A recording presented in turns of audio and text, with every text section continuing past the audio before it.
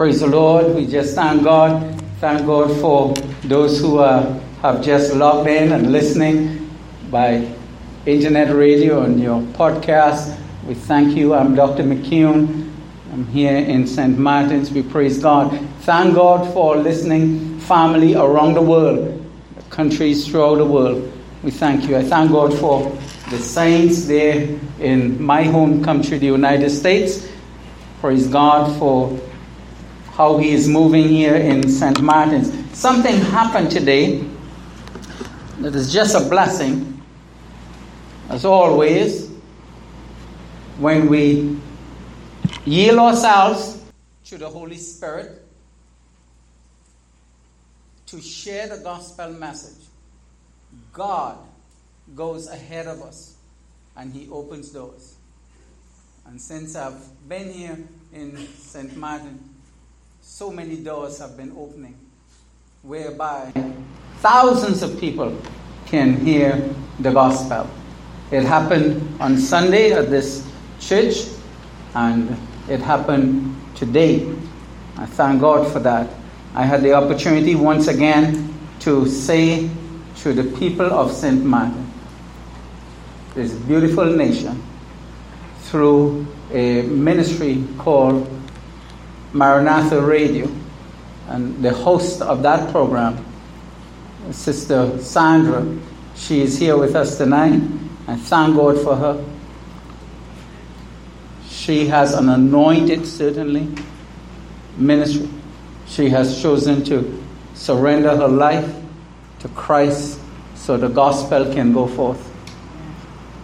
And I was so happy I've done this. God has opened this door for me in so many countries.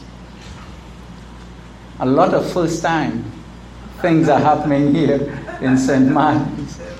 For the first time, the host of the show said to me,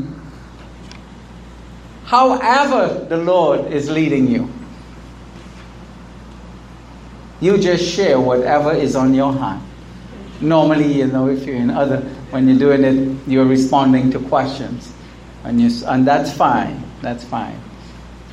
And what a blessing that she was led by the Lord to just open up this station like that and have that confidence that it will be well. So I want all my friends that are listening around the world, and especially for those in the United States, please, I encourage Sister Sandra to come. And if you can come now and just share with us how you felt the Holy Spirit move this morning, the testimony of that.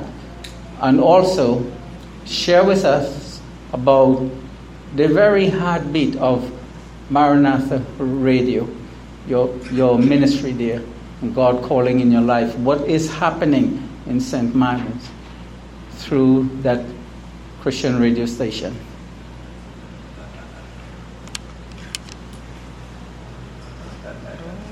Yes, you're on.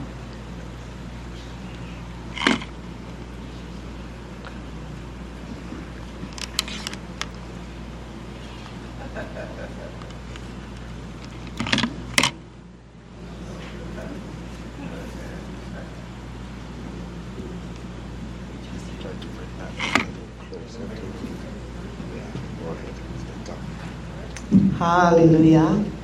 Again, it's a privilege. I consider it as an honor, a blessing, and answers or confirmation to God's word spoken over my life.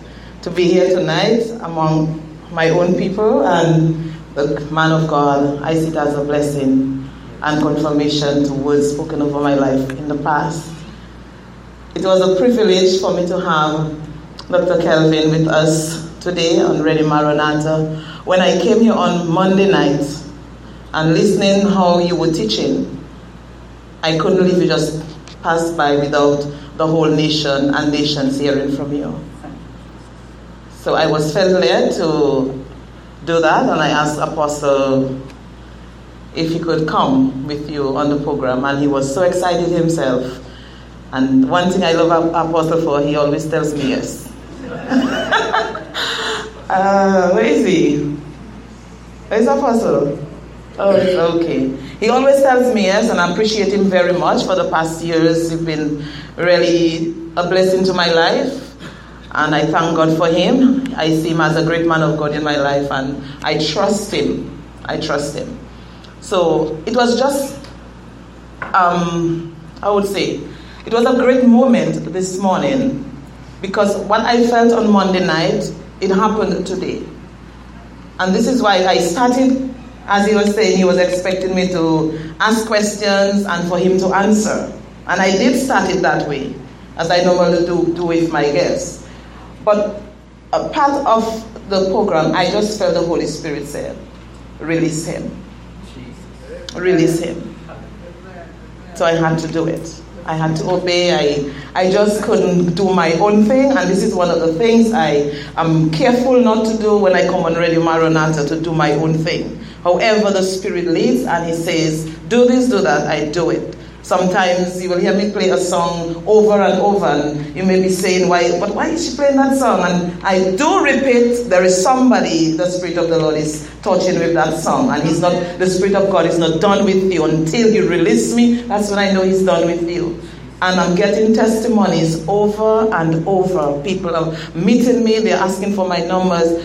Woman of God, it was the Holy Spirit indeed talking to you, because this is what I was going through. And that particular song touched me. I got breakthrough. I saw answers. I received freedom. I got liberated. I saw things change as you began playing the song over and over. And that's what happened today. I wanted to ask you a lot of questions. There were a lot of questions I wanted to ask. But I had to obey the Holy Spirit of God. And I know people's lives were blessed. And it's because there were lives waiting on the word of God from you. That's why the Spirit of God instructed me to release you. And I know people were blessed. Even when my manager came in, Brother Milan, he said I was very impressed. I was very touched by what was happening in the program this morning. So even my manager was satisfied with how the program went and what the words he heard from you. A little about what is happening in Radio Maranatha. The media is a great tool. It's an important tool in this season. And I only recognized it fully when I began the program Wind of Change on the radio. And I remember sometime last year, a gentleman called me. And he said, don't put me on the air, I want to be off the air. And I did put him off the air, and he said, Sister Sandra, I am not a church goer. I do not go to church. And every time I talk about it, it gets me emotional. I do not go to church, but since you started the program in January of last year, and he was speaking to me last year, I found myself drawing to God. And I'm getting closer and closer and closer to God. I am changing. And he said, I am praying for you that God would never take you out from the radio. This is a strong statement. This is a strong statement. And I was very moved by that. And I say, if that's the only person I have to stay on Radio Maranatha for, to see change and to see God's plan accomplished in his life, I will stay there and do it. And this is what it means to me on Maranatha. I give God thanks for Maranatha and all the different ministers that comes there. It is a great day. We have Sister Noreen, who hosts a program on Friday afternoons, and who else there? Nobody else there? So she's one of them who is ministering on Radio Maranatha. And we thank God for what is the reports that we are getting overseas, and to your great for your information, or to let you know that because I have a friend from India, Radio Maranatha is all the way in India. We have ministers that come on the radio and they tell us Africa and all these places are getting Radio Maranatha, because as they have people on Facebook and they are linked with people on internet, then when they on. Maranatha goes beyond our little understanding and our little thinking.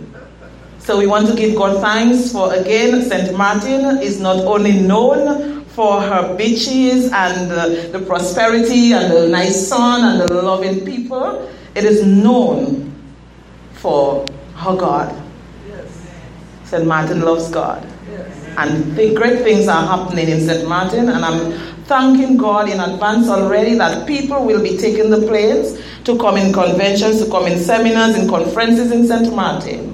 Because God has a purpose for this land. And Maranatha is part of that, and it's just doing great. Continue to pray for Maranatha and all the staff and the ministers that come, all the different programs, that we would obey the plan of God and the voice of God. God bless you.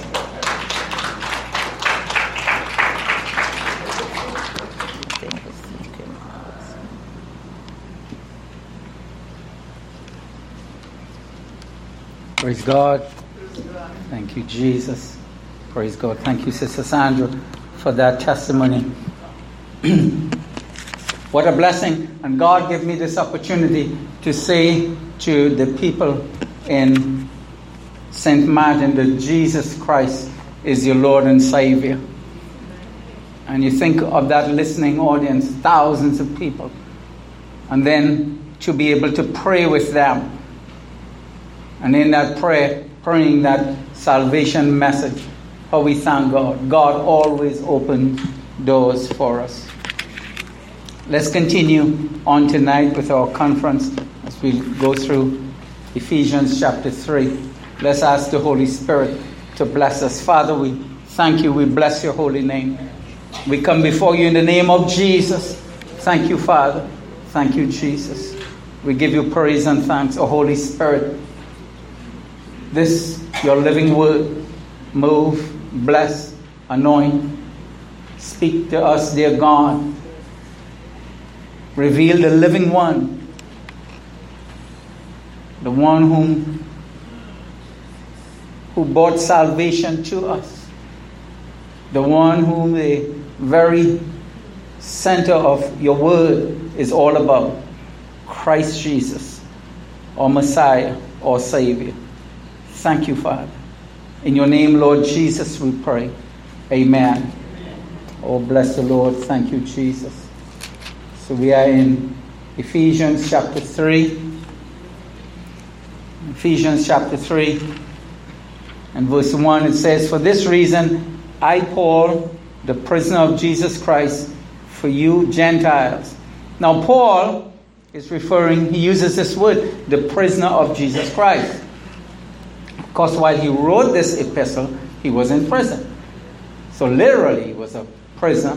And he certainly here would be considering the fact that his imprisonment he is considering it as part of the overall part of God's plan and purpose for him.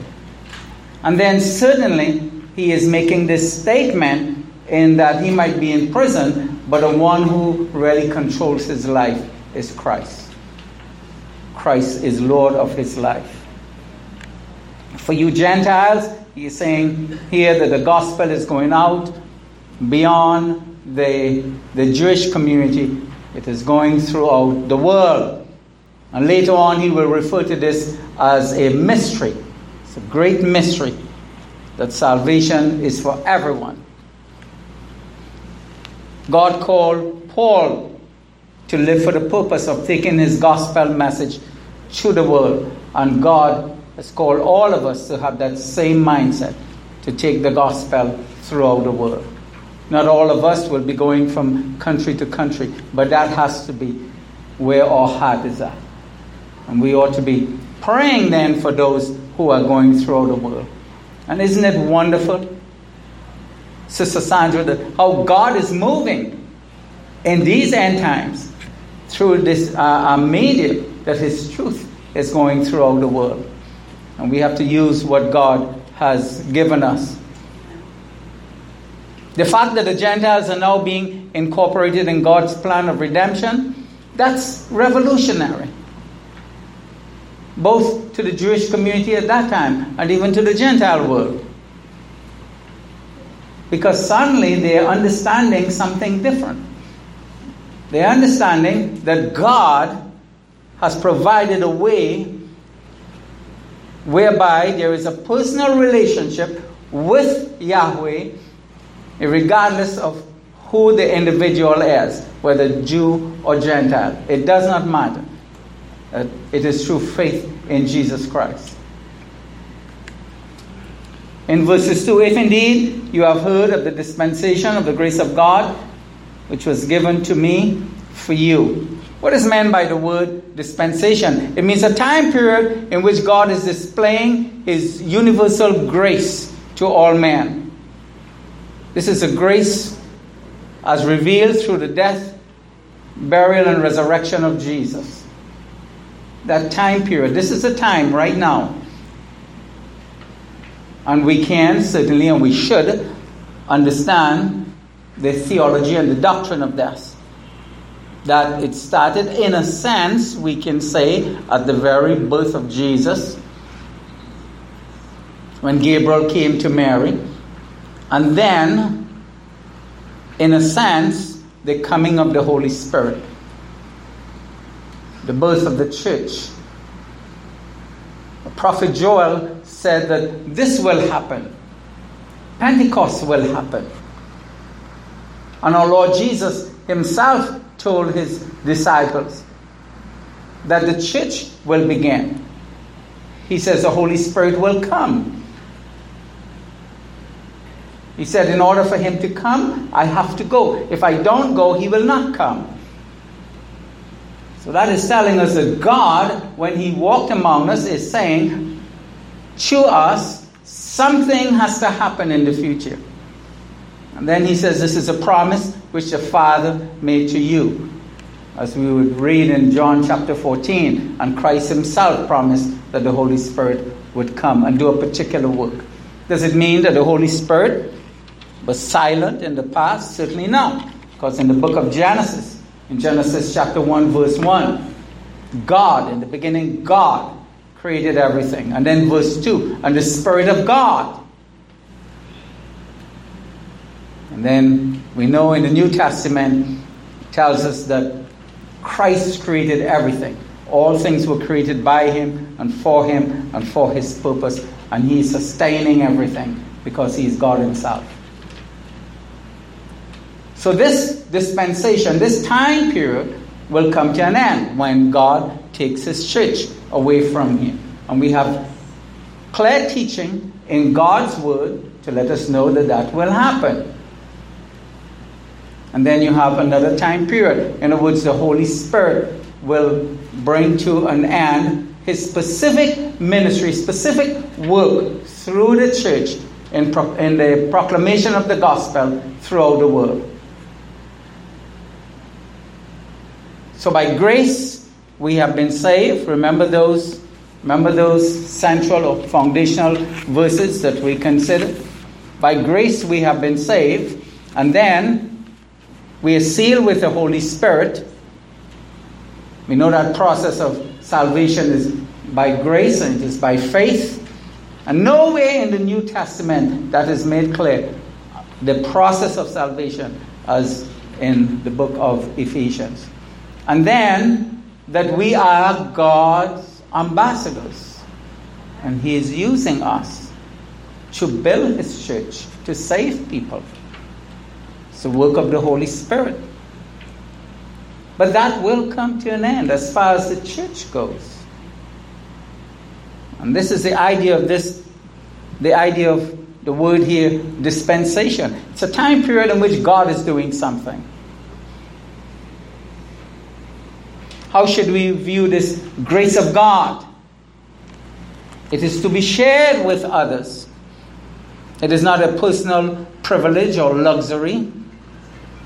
God's grace comes to us, and the Holy Spirit, He uses us to share this grace, the grace of God, with others. Colossians chapter 1 verses 12 says, giving thanks unto the Father, which has made us meet to be partakers of the inheritance of the saints in light. 1 Peter chapter 4 verses 10 says, as every man has received the gift, even so minister the same one to another as good stewards of the manifold grace of God. That's for every one of us. God says you did receive this gift of eternal life, and you did so by the grace of God. And he says, now I'm going to use you to share it with others. Let me say something here. Sometimes the enemy can make this sharing the gospel message all complicated to us. Don't have to be afraid of it. Don't have to be afraid. What if someone asks me a question and I don't know the answer? What if a particular Bible verse does not come to my mind? That is fine. Here is what we have. We have a real experience with God. We can say to them, to anyone, that I am born again, I'm a child of God. Because by the grace of God, I'm saved. And this is how it happened. And each of us have our individual experience and way in which God did that in our lives. There was a time, years ago, where scripture verses will come to my mind very quickly. And folks these days, folks ask me questions. I can't remember. I remind them, I said, listen, at my age, I'm not able to remember all of that. But here is it. If you give me your number, and here is my number, and I promise you that I'm going to look this up. Now I can tell you what the Bible says, but I may not remember the exact place where it is. But if I promise you, and I do follow up, and I said, okay, remember we met, I'm the person you met in such and such a place.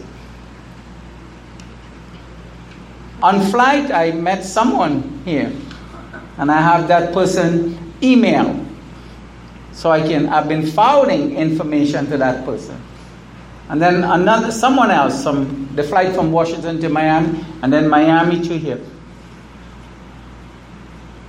Now, I did not have my Bible with me, but people asked me questions. And I said, well, the Word of God says, there's a certainty in my heart concerning what the Word of God says. But I just can't remember exactly where. But that's fine. That is fine. But I have the info.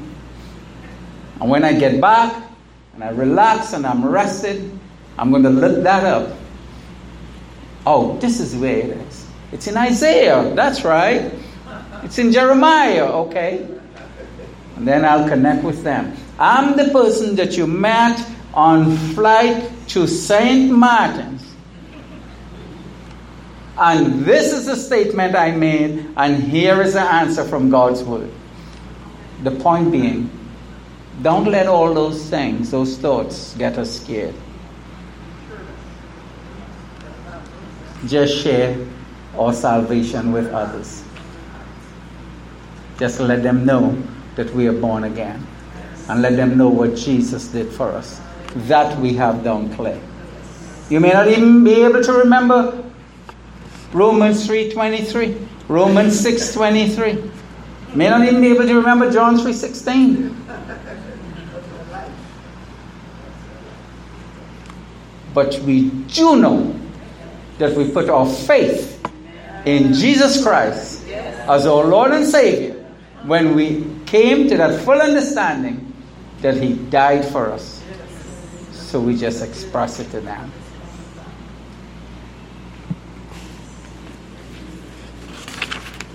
Let's move right on. And verses 3. How that by the revelation He made known to me the mystery, as I have briefly written already. Verses 4. By which, when you read, you may understand my knowledge in the mystery of Christ. What is this mystery? Paul refers to this as a revelation of God's grace through Christ. It is a mystery. Folks sometimes get all wrapped up and bent over the idea of, well, I'm not sure about the Trinity, does not make sense to me. And I say to them, well, I've been saved now for almost 50 years, and even I I can't understand it. I've never met anyone that can understand it. And it says, why? Because God says it's a mystery. How can we comprehend God when God tells us that we cannot comprehend Him? How can we comprehend God who made us coming in our form? How can we comprehend God who is all holy coming into a sinful world? How can we comprehend God who looks at us and says, you all have sinned and come short of my glory, but yet I love you. I love you while you were even in your sin. And I'm going to go to the cross,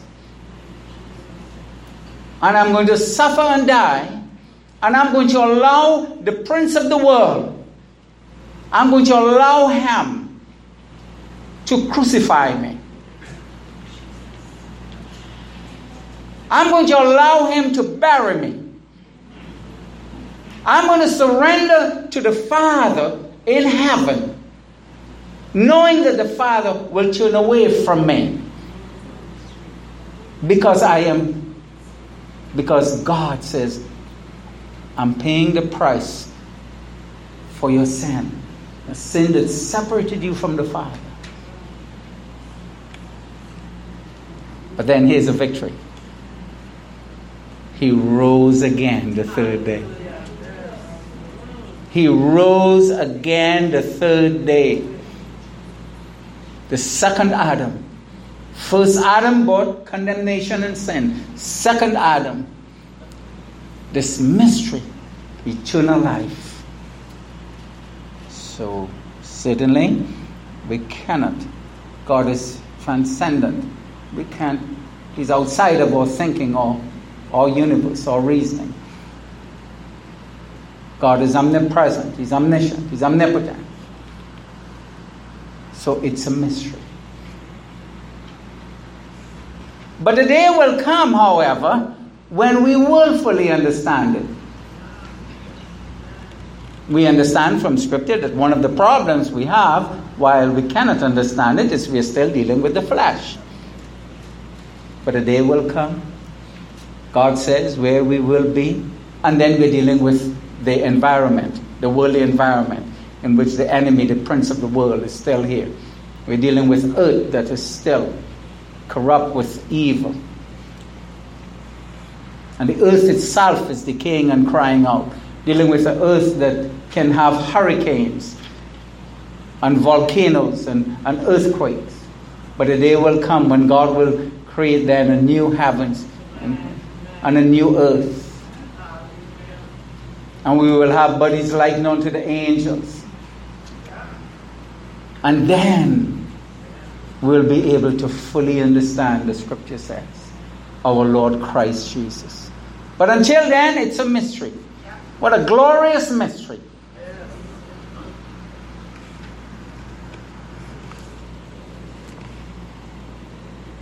By God's will, how did He reveal this mystery that is in Christ? Because it was God's will to reveal it to us in His time. In His time. Jesus did not come too soon, did not come late, at the right time. The right season, in the fullness of time.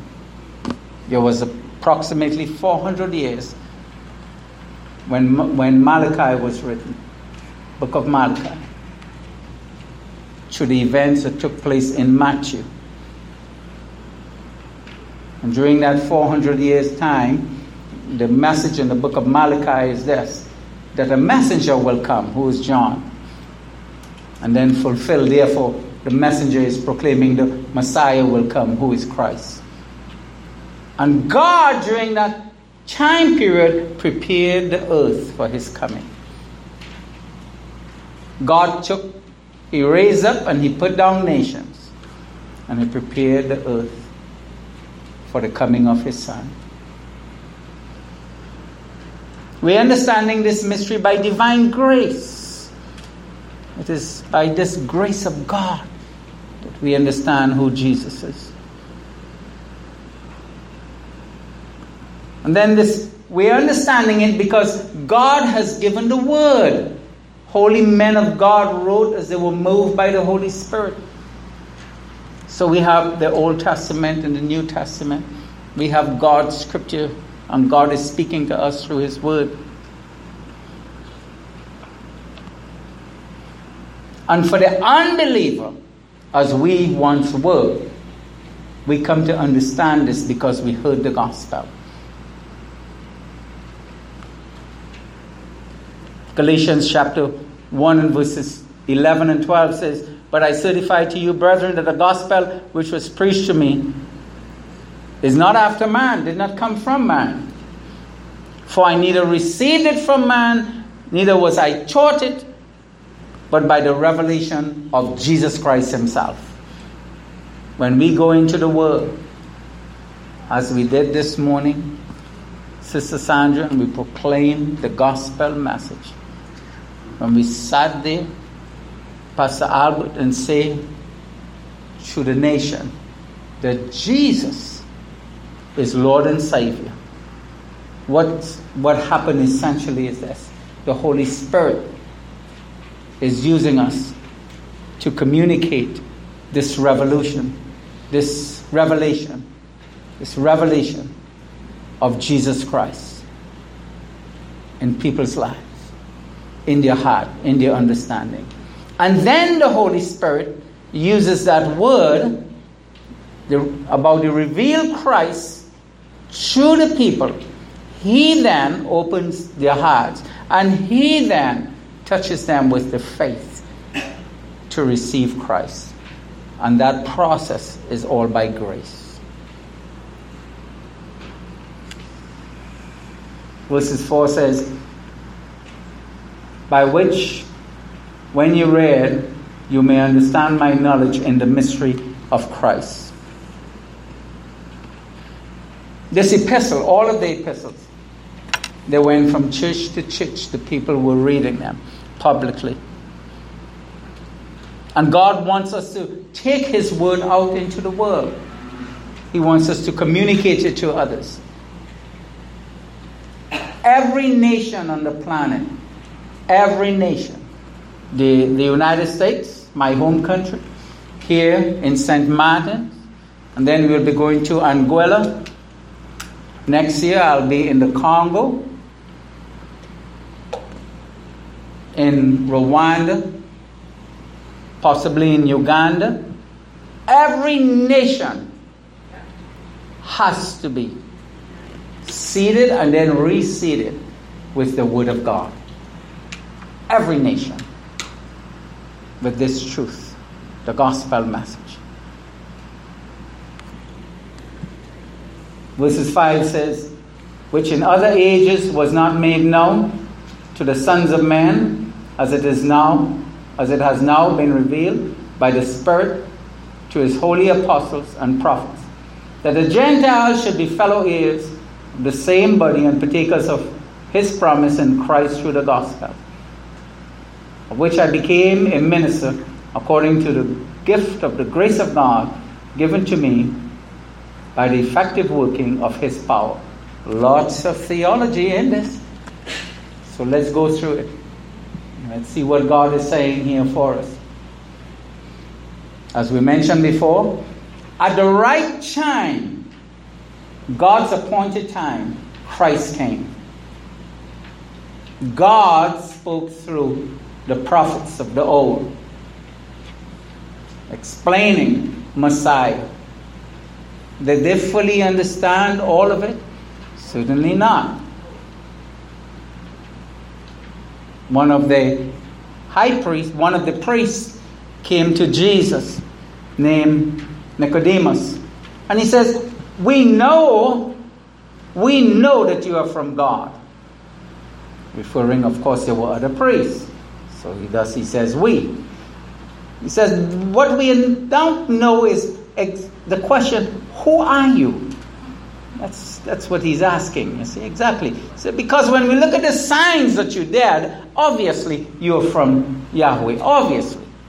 But who exactly? Who are you?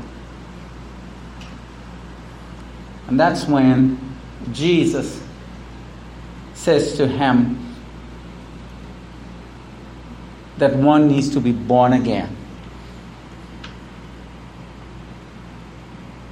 And what he is saying here to him is there is an understanding, Nicodemus, that can only come when the Holy Spirit comes inside of you. This is something that will happen. But he's saying to him, what you have to do is to appreciate and just look and see what God is doing. Did he understand? Was he familiar with Old Testament theology? Yes. Was he familiar that Messiah will come? Yes. Were they anticipating that? I believe so, certainly. But the Holy Spirit has to open his heart and open his mind to understand this truth. And Jesus says to him, look, you are understanding at one level, but the Holy Spirit has to unfold the mysteries of the Word of God. And he says, even that process is not in your hands. And Jesus says, here is an illustration of this. The wind will blow, and you have no idea where it's coming from and where it's going. So you have to depend fully on God. And then God said to us, when he walked among us, the greatest promise made in his word. The greatest words ever spoken on our planet. For God so loved the world that he gave his only begotten Son. And here's a promise. That is, he gave his Son for the world. That whosoever believes in him, what a promise, would not perish but have eternal life. And the Jews and the Gentiles, they were wrestling with this whosoever believe in him. What is this? Is it really happening? God, yes it is. The ultimate act of God's love. That's the mystery. That the Gentiles should be heirs of the same body and partakers of the promise in Christ. And look at how it's going to happen. What's the last three words in verse 6? Through the gospel. There is nothing Satan can do to distort or to hinder what Christ has already done. When Jesus says it is finished, it is finished. When he rose again, he rose again. When he ascended into heaven, he ascended into heaven. When all authority has been given to him in heaven and earth, it has been. When he sent his Holy Spirit, the Father sent the Holy Spirit, and Christ began his church, and the Holy Spirit is not going to speak of himself, as the scripture says, but will be a testimony as to who Jesus is. When the Holy Spirit comes in us, at the moment when we hear the gospel message, there is nothing the devil can do to hinder God's process, what God is doing. When we are born again, we are born again. We are born again, we are sealed for all eternity. God will never retrieve his Holy Spirit. We'll never have to be like David, oh dear God, don't take your spirit from me.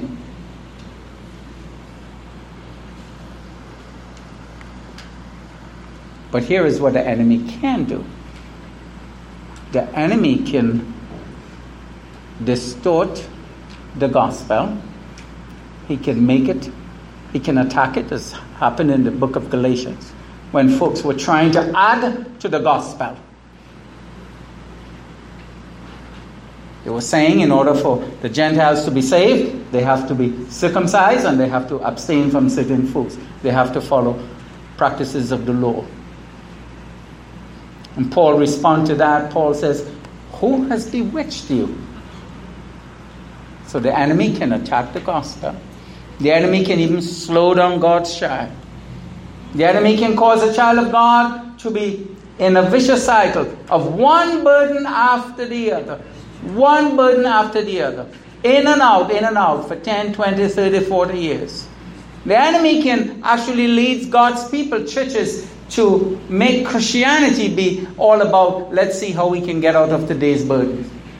And then next day is another burden. Let's see how we can get out of that. And after a decade, 5 decades, 50 years, we're coming out of burdens all the time. The enemy can slow down that process. What is he after? Look at verse 6. He knows that, and the enemy knows, that in order for someone to be a partaker of the promise in Christ, it has to happen through the gospel. So every time we come in contact with someone that is not a believer, we have to ask the Holy Spirit to fill us by the grace of God, and by the grace of God to touch their hearts and to give us those simple words to let them know that Jesus loves them. Never look at the circumstance. Never look at maybe this person might not listen. That's not for us to decide. God is God, because we're not depending on ourselves. This will never return void. We don't have to come with sophisticated way, sophisticated language, sophisticated anything. A man might be homeless on the street. We can simply say to him, Jesus loves you. A man might be a multi-millionaire, even a billionaire. He still has to come through Jesus. He still has to. We don't have to be intimidated. Man might boast that he's the most educated man on the planet. He still has to come to Jesus. I remember one man, a medical doctor, said to me for years, he says, I don't believe in God. I said, but nevertheless, God is real. And he said, I read the Bible. And he has. He's a man of integrity. And if people say I read the Bible and they really didn't do it, but he did. And I kept praying for him and praying for him year after year after year, and sharing that simple gospel message to him. And one day he called me from the state where he was living. He called me and he said, I am stressed. He's a medical doctor. See, God is in control here. He says, I know I am depressed. He says, I can even write my own prescription. But I don't know what to do with this that is happening in my life. And I said to him, you know, all these years you have known me. The same answers you know I have back then. Let me share with you that same answer today. That Jesus is your answer. He understands your depression. He understands the very nature, the cause of it. He understands how you're reacting to it and what is happening. Because he loves you. And I shared the gospel with him as I did over those years. And he said to me, yes, I am ready. He was 90 years old. After all that time, 90 years. He says, I'm ready. What do I need to do? And there, on the phone, he accepted Jesus as his Lord and Savior. He became a partaker of this. At no time there was any doubt in my mind that here you have a medical doctor and a man who is saying God does not exist. At no time there was any doubt in my mind that is too great a problem for my Savior Christ Jesus to handle. Because of one fundamental truth. one fundamental truth. And that is simply this.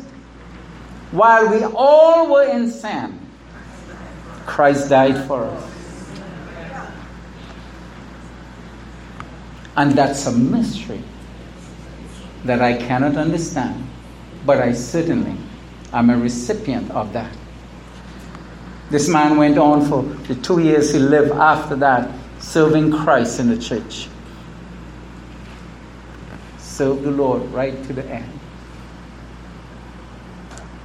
Oh, the power of God.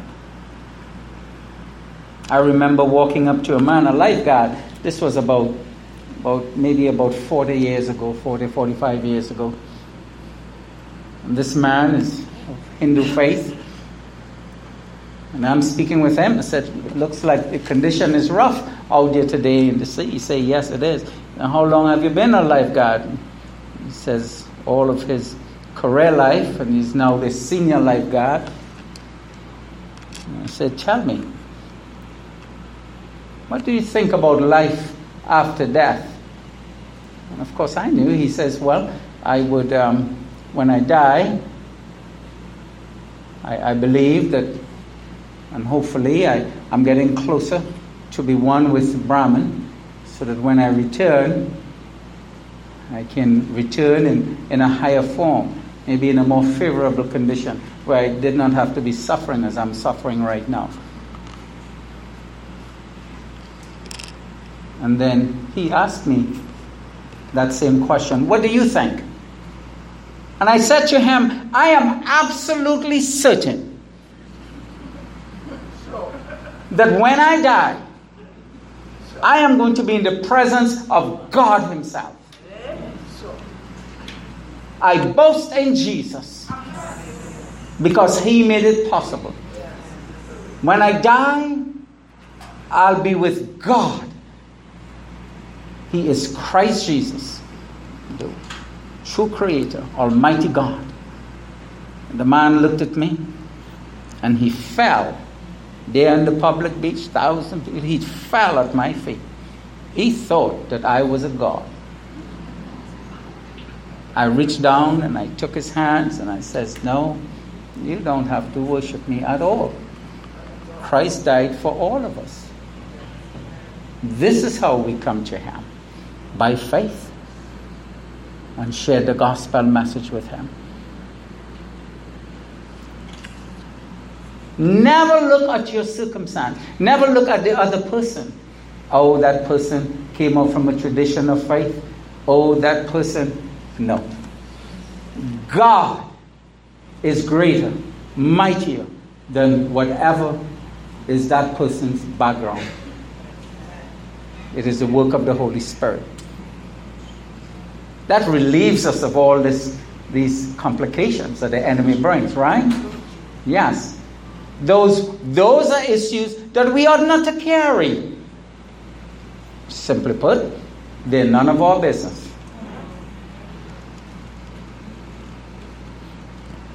If God could reach us, that's how we have to look at it.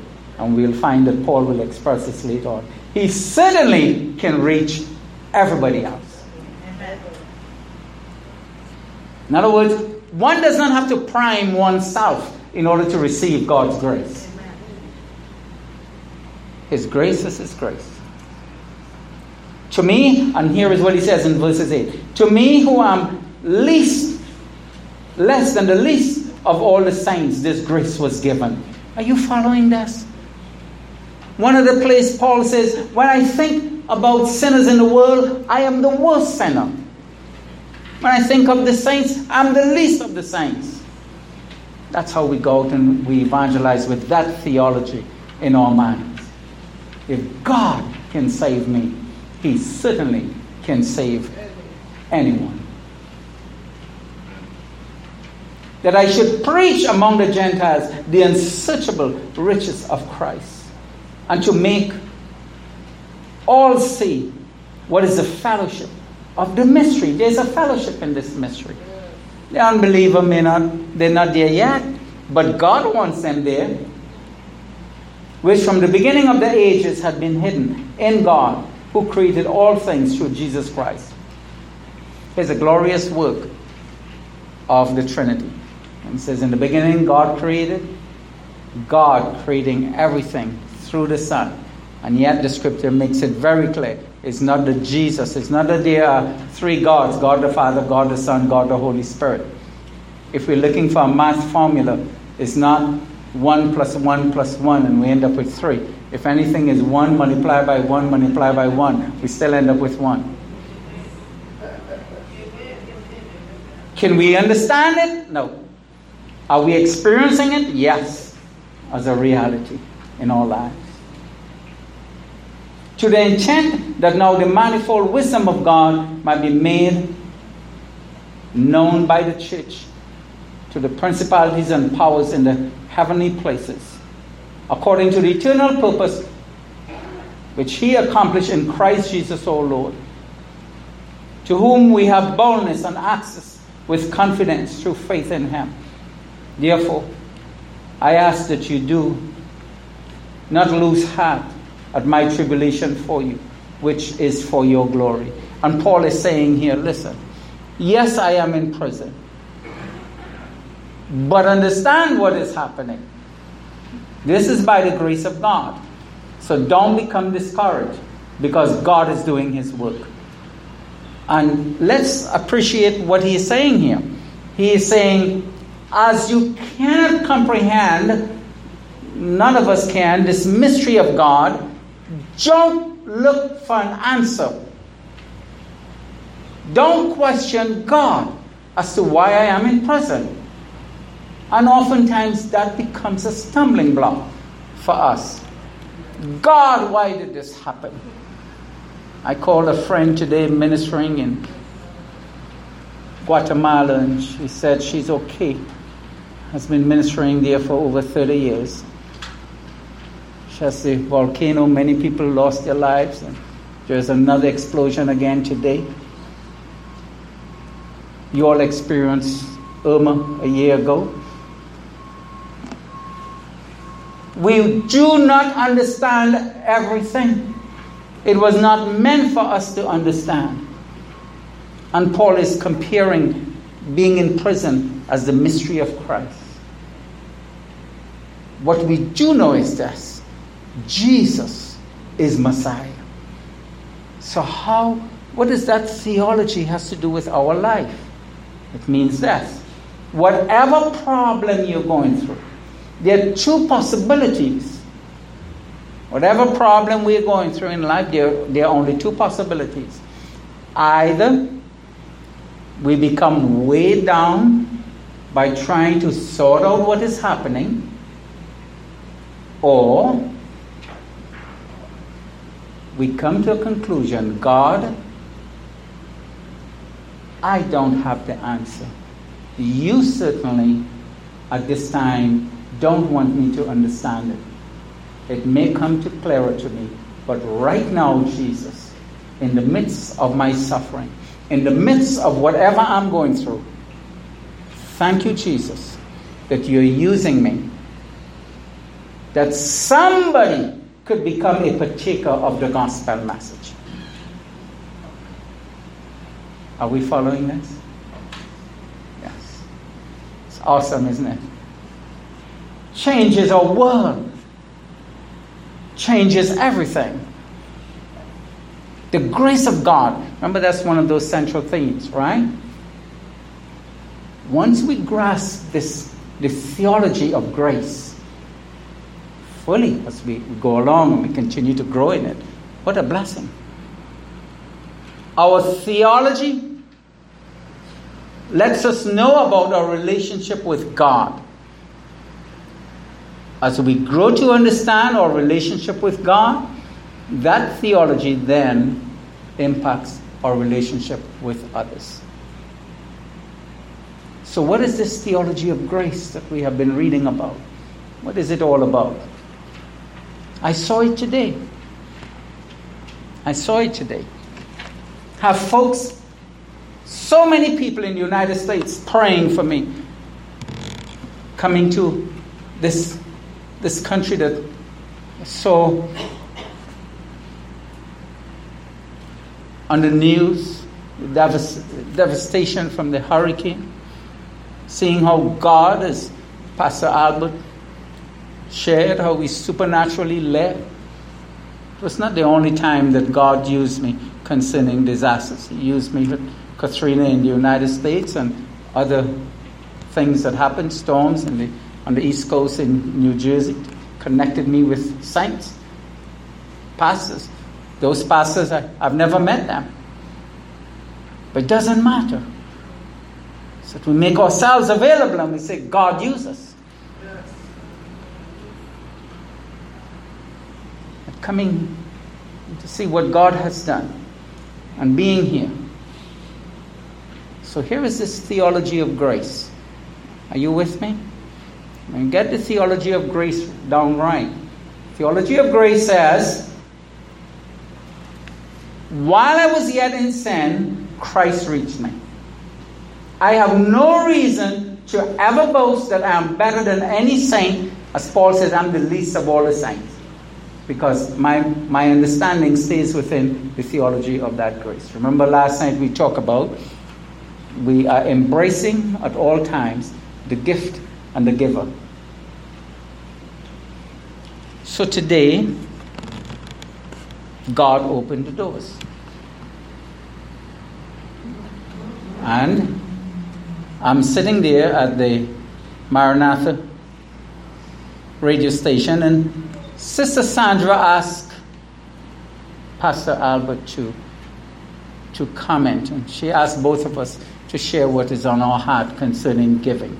So she asked him to come and say something about giving, the folks supporting the ministry. In the United States, we have similar radio stations where many a times the saints are encouraged to support. That's how those ministries are sustained. His first and his immediate answer was this. And he is speaking to all of the believers, and of course unbelievers, to everyone. He's made it very clear. He says, giving is by the grace of God. Now what do you think just happened here? He has his theology of grace right. See? He has his theology of grace right. It's by grace I'm saved. I have no reason to boast about anything. And if there is any good in my life, it is by the grace of God.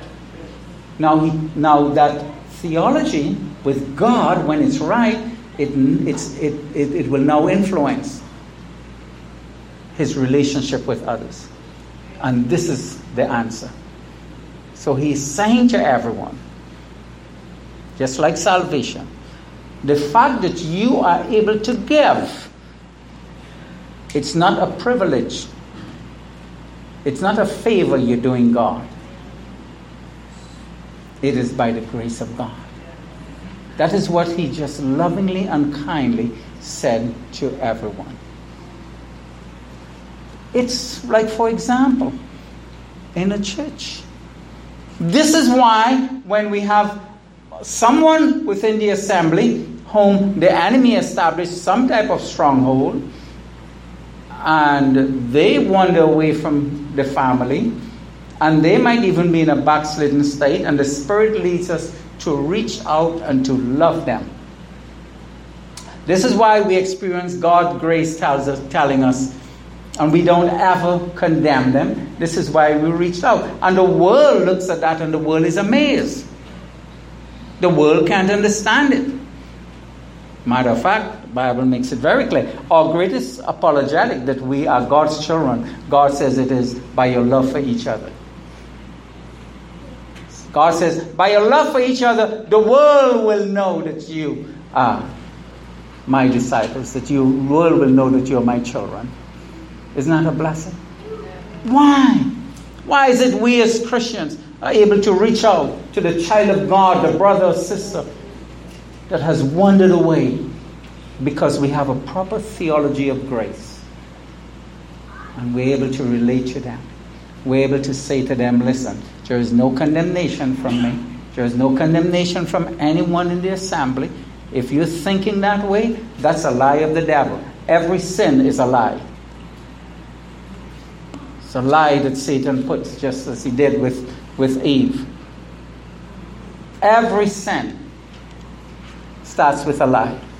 That's why we're able to reach out and say to them, no, you might be thinking we're condemning you. No, we're not. We love you. We're praying for you.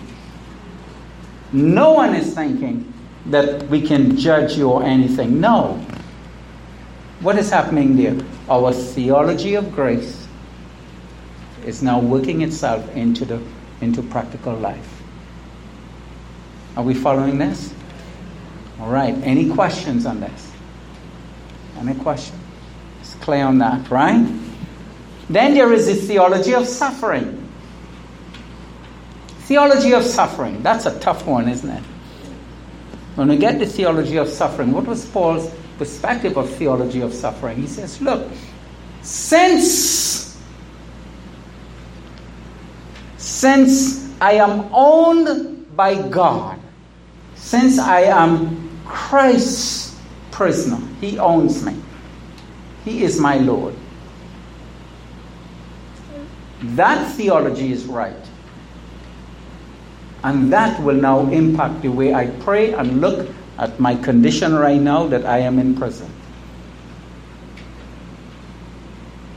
Are we following that? Yes. So when we go through suffering, we're thinking our thoughts, God, you own me. You are the author of my life.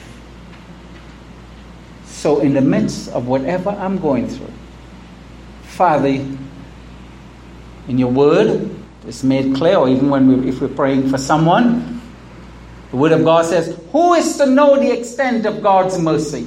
So we always pray for God's blessings in someone's life. We always pray for God's healing. And then after we pray, we know that God is in control of everything. And we don't question Him. And we know He is working something greater out for His glory. Our theology influences our relationship with God, will then influence the dynamic of our relationship with others.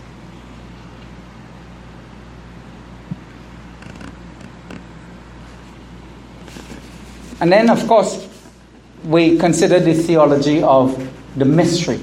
We spend a good bit of time on that, right? We say to others, this is the truth.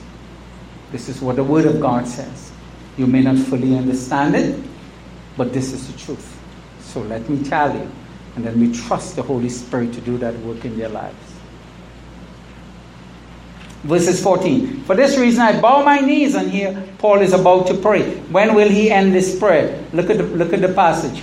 Verses 14 and then verses 21. What's the last word? In verses 21. What's the very last word? Amen. That's when this prayer comes to an end.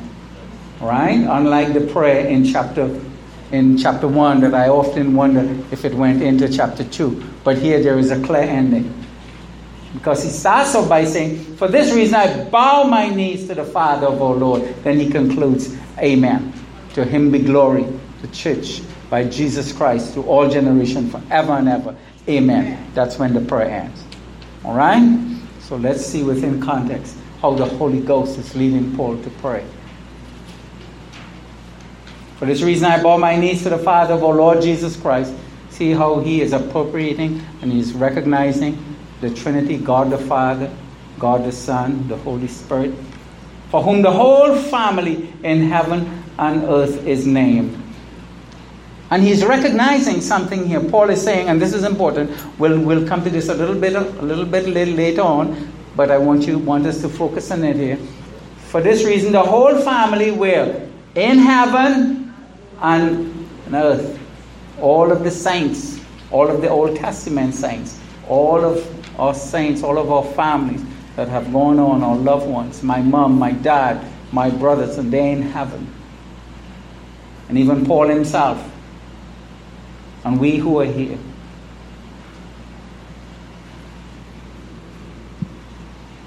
For whom the whole family in heaven and earth is named. We belong to Jesus. That's who we are. That He will grant you, according to the riches of His glory, to be strengthened with might through His Spirit in the inner man. When we pray for others, the Spirit wants us to pray this way. Oh dear God, to pray for even for ourselves. Oh Holy Spirit, fill us and allow us, Lord, to be strengthened with might through your presence, Holy Spirit, in the inner person. You say, Father, I pray that Christ may dwell in your hearts through faith. See what is happening here? By faith, we're saved, but by the grace of God, through faith. And faith, we continue to experience this Christian life. This filling of the Holy Spirit by faith.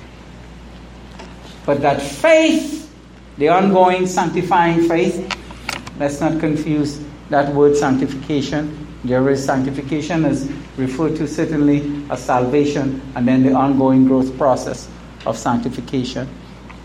Just as the first experience with God, being born again, salvific faith, comes by understanding the gospel message. We continue to grow in faith as we spend time in the Word of God. I shared with you last night concerning where after being saved, I certainly did not recognize that I had a need in me to grow in faith. But then God revealed that and continued that process. And even now we are always growing in faith.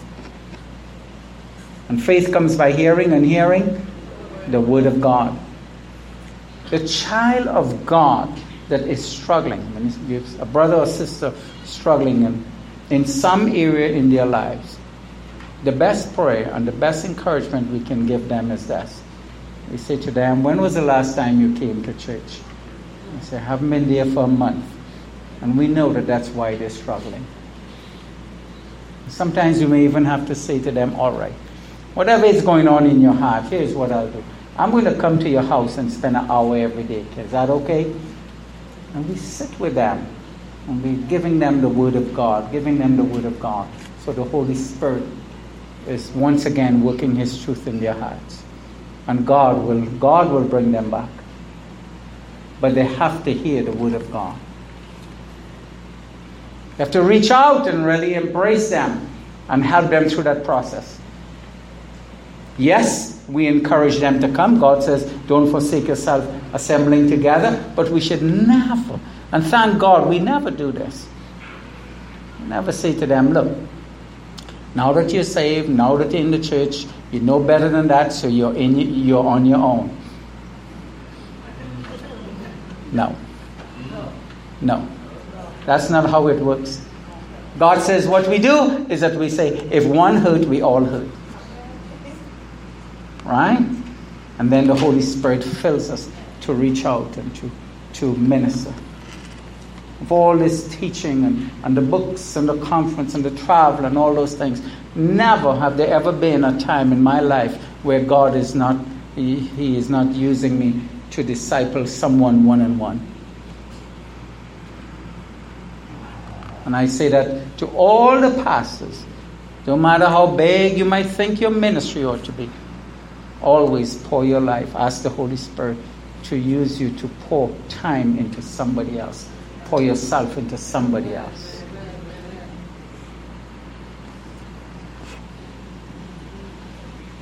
That Christ may dwell in your heart through faith, that you being rooted and grounded in love. You see what it is, that work of love? And remember, all of this is the filling of the Holy Spirit. We have to depend on the Holy Spirit to help us through this. All right? If we are struggling, it's because we have to depend on the Holy Spirit to fill us. May be able to comprehend with all the saints what is the width and the length and the depth and the height. That is to understand fully our relationship with Christ, the love of Christ. That's what we are comprehending. To know the love of Christ which surpasses knowledge. This is the fifth thing. That you may be filled with all the fullness of God. Now he says, now to him who is able. What a glorious statement. To him who is able to do exceedingly abundantly above all that we ask or think, according to the power that works in us. We must never ever limit God with our own thoughts. So let God do His work. Don't be afraid. Don't be afraid to present yourself as a living sacrifice to God. There may be those voices where the enemy will come and he will send fiery darts of fear. Don't be overcome by that fear. Satan is a roaring lion, and he will continue to send the fear and doubt. We have to be aware of that. With the Holy Spirit, we ask God to help us. And many a time, saints, we are set free and we are liberated from the fear of the enemy, as always, not many times, always, when we expose ourselves to the Word and we expose ourselves to the fellowship of the saints, and we have others praying for us and loving us and encouraging us as we move forward. Now to Him who is able to do exceedingly abundantly above all that we ask or think of this for a moment, beyond our highest prayer, beyond our highest desires, beyond our highest hopes, beyond anything that we can bring before God, God says, I'm able to do work beyond that. Because of the very fact that here is this fundamental theology, that once we put our faith in Jesus Christ, what happens? The Holy Spirit comes inside of us. He comes in me. There is no doubt in my mind, even though when I left the United States, the saints were praying, we had an idea of what is happening. But as I have observed, especially in the last 25 years, of going every year from nation to nation, I have observed this. Yes, we have a certain plan. God wants us to have an idea as to where we are going. Paul in his journey says, this is where I'm going to begin and this is where we will go. But then God moves supernaturally in that entire, in those journeys. And one thing God did with Paul is that He led him in different circumstances, like to be in prison, so that we can have these books. Those particular books that we refer to as the prison epistles. So I left and I came to St. Martin's, and the folks are praying. We said, here's the agenda, best we understand it. We'll come to this ministry and we'll minister for a week. We'll trust God. We'll see how the Holy Spirit will work. We'll meet next week with some pastors. I'm praying. God led me. I prepared some material for them. We have this material prepared. We said, thank you, God. This is the plan. But we also know that beyond that, God is at work. God says, beyond that, that is fine. That's the way the Spirit leading. God is doing something else. Because I did not know Sister Sandra. But she's exactly where God wants her to be. God, all along, working in her life. And the Holy Ghost placed on her heart. This is exactly what I want you to do. And she says, she had a list of questions. But then God said to her, no, you just ask Him to share what is on His heart. We had no idea of that when I left the United States. None whatsoever. Oh, when I got back, I was a bit tired, but I called my wife right away. Call her right away. Honey, you know what happened? Praise God. I was able to share the gospel with the entire nation. Once again, I did not expect this to happen. We rejoice. Send it out to all the saints. And folks are sending me messages from Uganda and Kenya and Liberia and all over the world. They're sending, in India and throughout the United States, they're sending me message. And they're saying, thank God for Sister Sandra. I mentioned her as I shared how God moved. See, far beyond we can think or imagine. God is doing His work.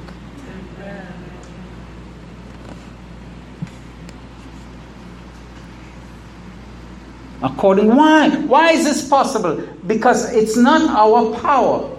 It is God's power. He does give us power. But it comes from Him. There is no humanistic self aspect in this. Remember, it's the theology of grace, right? What's the theology of grace? We could not save ourselves. We have no power, nothing involved in that. And then, by grace, we continue to serve Him. And then, by grace, we continue to experience the power of the Holy Spirit inside of us as God uses us to do His work. Are we seeing how it's all connecting? And then, to Him be glory, to the church in Christ Jesus, to all generations, forever and ever. Amen. And pay attention to the forever and ever. For all eternity, we'll continue to glorify Christ.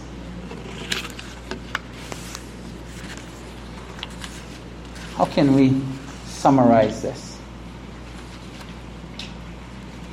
Was this an ideal situation in reality that Paul existed in? No, there is nothing ideal about being in prison. Paul did not say, "Oh, I so long to be in prison." No, he had a plan. He had things laid out, and the church, and they were praying for him to get from one place to the other. I believe he was at this time in the prison in Rome. There were 3 different incidents concerning his imprisonment. I believe at this time, this letter, he was in Rome. And in a church situation, and he's addressing also, and he will address later on in the book of Ephesians, about disunity within the assembly. How can we summarize all of this? And about tribulation and pain and confusion as we live this Christian life. Should we make the ideal real? Should we have in our minds, okay, there is an ideal situation, and that has to become my reality in order for me to move forward? No. If we do that, we'll get stuck, won't we? Should we not teach about an ideal? Of course no. Of course not. We have to keep talking about it. Paul certainly was not an idealist. But what he did know is that it will work out together for good. You face a hurricane last year. We say, oh dear God, the ideal situation is that since you said that you will protect us, and you said that you are with us, Lord Jesus, there should have never been a hurricane ever of that magnitude. No. We cannot make the ideal real in the human perspective. Are you following me here? All right? We have these ideals in our minds. It's okay. But we cannot bring that into a reality and then demand from God that that's the way it ought to be. Because we'll become discouraged, because we'll be looking at it all the wrong way.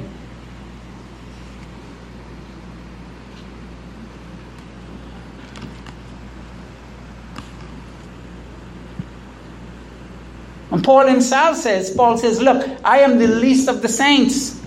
He says, I'm the least of the saints. In other words, why should I not suffer? Why should I think that I am better than someone else?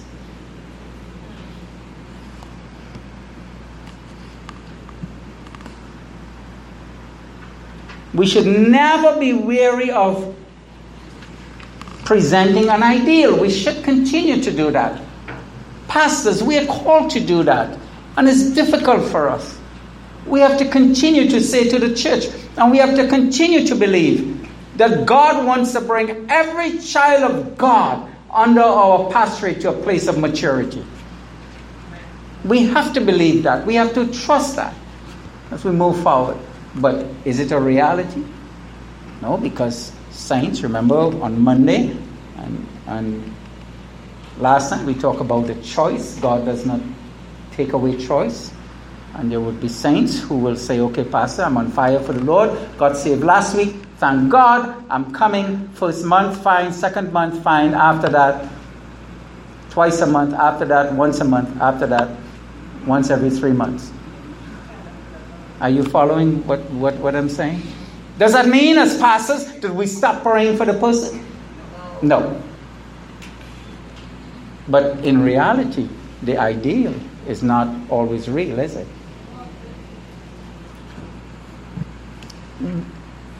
I want to illustrate this a little bit, speak about marriage. I know my dear wife is listening to me. She told me that she is listening. What is our view when we get married? When people get married, they don't get married and say, well, I hope that we face a lot of problems in our marriage. I hope that we break down in communication. No. They get married, say the person, young, they're both, let's say, 22, 23, they look at each other. They're still growing and they're still maturing. And they're saying, they look at each other and the young man says, I love you. Let's get rid of the variables. Let's talk about two Christians here. Right? Getting married in God's church. And they come to Pastor Albert. Pastor Albert said, Pastor, can we get married next month? He said, no, 6 months from now. Because I have to take you through premarital preparation. And he said, okay, Pastor, we'll be submissive. So we're getting rid of the variables, right? So we thank God. In his mind, he's presenting something to them. This is an ideal situation. The young man looks at the young lady, and of course he is thinking, you're so beautiful, you're so wonderful. I am going to be here for you, no matter what happens, because of what, all that you mean to me, you fill my life and everything. And she looks at him and says, oh, the same. Everything you just said, that's exactly how I feel about you. And then they get married, and a few months down the road, come to Pastor Albert and says, what's going on? And then she has an idea, but he is not the way I thought he was, so what I'm going to do is I'm going to try to change him. And then after 2 years, she finds out, wait a minute, I can't change him. But I'll keep pressing on, because I have an ideal, and I want that ideal to be my real. Now listen. Pastor Albert and I, both of us, I'm sure, will try our best to communicate to that saint. You cannot change yourself, dear sister. How much less you will be able to change someone else. But I love him and he is my... That is true. There is no question about that. Are you following this? The young man, after a while, he love his wife, love everything. And then here comes the children, and then they get old, and then he looks at her. Oh, she's changing. But still, he had an image of what was ideal, and now that is changing, and what is real is adjusting, isn't it? And then they go through life problems and life burdens, and then illnesses and different situations. Are you following this? 20, 30 years in a marriage, different situations are happening.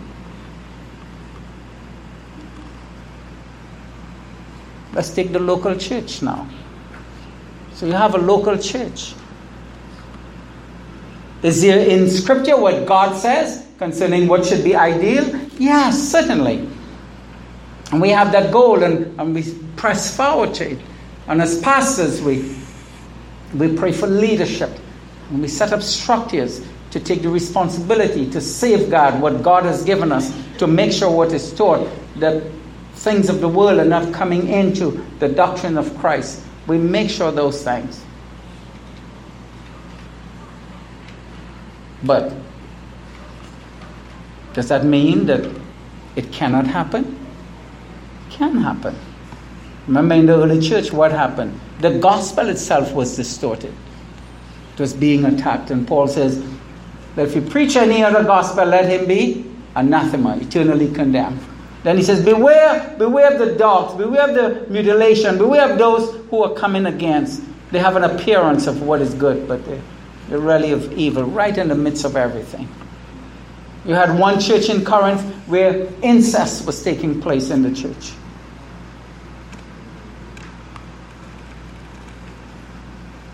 Let's take denominations. But you see, as pastors, we have our theology down right, you see.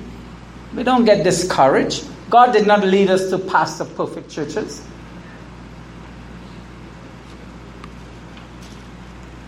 Take denomination. You hear folks say, why isn't there one denomination of all the church around the world? Where did all this come from? Why? And then unbelievers sometimes will make that as an excuse. Not to believe in Jesus. Why should I believe in God whom, and then you have Pentecostal here, and Baptists there, and Nazarenes there, and Methodists there, and what is all that about? When you get all that together, then our answer to them is simply, listen, I'm not telling you that you're going to get to heaven through a denomination. I'm telling you you can get to heaven only through the person of Jesus Christ. I'm saying to you that the way to God is through Jesus. So, look at denominations. Look at your pastor. It will be great if we had that ideal, won't we? It will be great if there was one global church, just one, then we probably wouldn't call it denomination, no. Because there is no comparison, right? No need to do that. But that's not what it is. One day it will come like that. But not right now. So until then, your pastor, he is able to fellowship with other pastors, as I do, of different denominations. Are we following this? We're bringing all of this lesson together tonight. Bringing it together. Summarizing, which is so important for us to understand.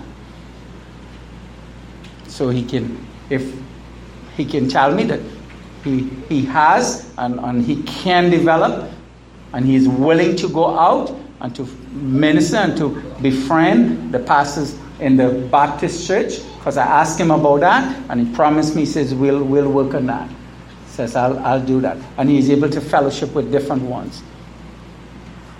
When I first communicated with him, I asked him that. I said, tell me, after everything, after the helps and everything, when things settle down a little bit, I said, are you willing in your life to work with the other groups and so forth? If he had said to me no, if he says, this is it, I'm in my group here, don't want to have anything to do with anyone else, would I not be here? No, I'll still come. Right? But in my prayer, my heart, oh dear God, thank you. Please use me, Lord, in the process to help this fellow pastor to get to that place. But thank God, he is there already. Right? He is not making that which is not a reality from the ideal. He's not making that an obstacle. All right? And in our lives, our reality, it may not be ideal for us, but we don't ever make it an obstacle. It's Paul being in prison. There might be folks who say, Paul, all of this that you said about your Christ, how come you're in prison? Are you following this? And he reminds the saints, he says, stop stressing about this. This is working out for your glory. It's okay. Are you following this? So let's get back to the first example here concerning marriage. Is there an ideal? There is our ideal and our real, but we have to focus on God's ideal. So what is God's ideal? That God has established that marriage. Got that? And since God established it, God says it will not be separated. And God uses that marriage to represent Christ's love for the church. That's God's ideal. And God's ideal is the only ideal that can become a reality. We following this? When it's our ideal and it doesn't work out real, that's why the assembly back then, they were all burdened about this thing. Paul, you being in prison. But Paul is saying to them, listen, there is an ideal that is beyond us, and that's God's ideal. Are we following? Where are we understanding this? And we cannot take our ideal and impose it upon God. From God's ideal to Paul is this: Paul, you are my prisoner. Paul, I own you. Paul, I save you by my grace. Paul, whatever happened to you, I'm in control. Because whatever happened to you, I'm using you to make my mystery known. And in addition to that, through being in prison, we have one of the greatest epistles in the New Testament, Ephesians. See how God works it out? It's the same thing in marriage. God. And you say, well, why folks Christians end up in divorce? It started off well, in a proper way. That's because they move away from God's ideal. You follow this? They moved away. God's ideal is no one is able to separate you. And you're representing Christ's love for the church. As long as a husband and wife working through their issues and different, whatever it is, but as long as they have this central focus, marriage to us, God brought us together. That's God's ideal, right? And that's real. And we represent Christ's love for the church. And the Holy Spirit is keeping us there. So with all of the pain and all that we're going through, yes, that's real. But God, we're not going to wander away from His ideal for us. We follow this? Yes. Now let's take the local church. God has an ideal for the local church. God says, pray that I will raise up laborers for my harvest field.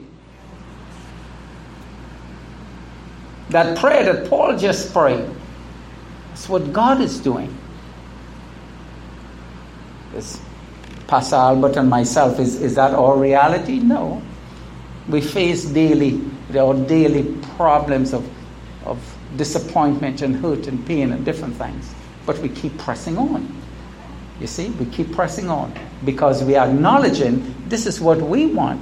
But we have to focus on what God is doing. That is why the Bible says for us to live is Christ. Let's take the denominations. Ultimately, we know that the day will come when Christ returns. One day Jesus will take not his denomination, but his church to heaven. When Christ comes, when the rapture takes place, it will not be for a denomination. It will be for his church. So what is God's ideal? And this is what Paul is saying. Paul is saying, look, here is God's ideal. That we all share in this. We are all the Gentiles are fellow heirs of the body of Christ. They're all partaking of this. Is this confusing to you Jews, Jewish Christians and Gentile Christians? Yes. And you're uncomfortable with all of this. And there are different dynamics that are happening. And problems. And do you think sometimes some of them thought that favoritism was going on? The widows thought that because they were of the Hellenist Jews, that they were not treated fairly in the distribution of food. You will have different problems and difficulties. But we look beyond that because there is a church that exists beyond all of those things. And what church is that? All who put their faith in Jesus Christ. That's God's ideal that will become a reality. And it is the reality that Christ will take his church to heaven. Are we following? Yes. If we don't get this down right, all of the assets the enemy can create havoc in our minds. I want you to think it through and pray it through beyond tonight, all right? Think it through and pray it through.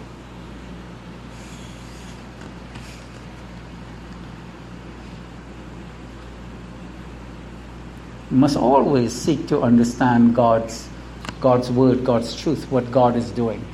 But we also have to be aware. Paul says, the things I ought to do, I do not. Things I ought not to do, I find myself doing. What is the conclusion? O wretched man that I am, who shall deliver me from this? That's his prayer, right? What is a God-given conclusion? Thanks be to God. You have a marriage, a Christian marriage that is struggling. Take your eyes off the self aspect of what we are demanding or asking. And come before the Lord and ask the Holy Spirit to fill us, to take a shift in our understanding as to what God is doing. Right? And let the Holy Spirit do His work. The pastors, those who are pastors in our midst here tonight, take your eyes off all of the different issues that can wear us down and appreciate that who is building His church? Christ is. Does that mean that we don't have to address things? Certainly we have to. Have to be responsible. But in that responsibility, we have to appreciate. There has to be a shift in our thinking from what we want to what God says. And there lies our victory always. The truth always sets us free. For those who are listening, we thank God. Thank God that He led you to listen to us. The truth is that God loves you. And you might be caught up in whatever religion that you're in. God loves you. But there is a fundamental truth, and that is that God loves the world. And you're in this world. And the Lord Jesus Christ is your Lord and Savior. We want to pray with you tonight.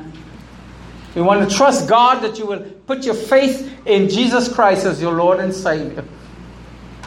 You may not understand all of it,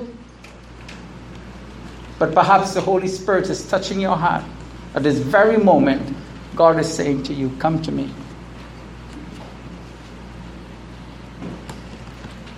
Just by faith, accept Jesus Christ as your Lord and Savior. Thank you, Jesus. We want to pray with you. And we're going to ask you to pray. And it's not just that the words that you say, it's that you believe in your heart what you say. God Himself said that when we confess with our mouths, we have to believe in our hearts. And you essentially will be confessing that the Lord Jesus Christ, that He is your Savior. So wherever you are today, and you're listening to my voice, I encourage you to pray, but truly believe. Saints, let's pray and encourage those who are receiving Christ tonight. Lord Jesus, thank you for loving me. Lord Jesus, by faith, I accept this salvation that you provided for me. Lord Jesus, I accept your death, your burial, and your resurrection. Lord Jesus, thank you. I confess you are the Christ. I confess you are my Savior. Thank you for saving me. In Jesus' name, I pray believing. Amen.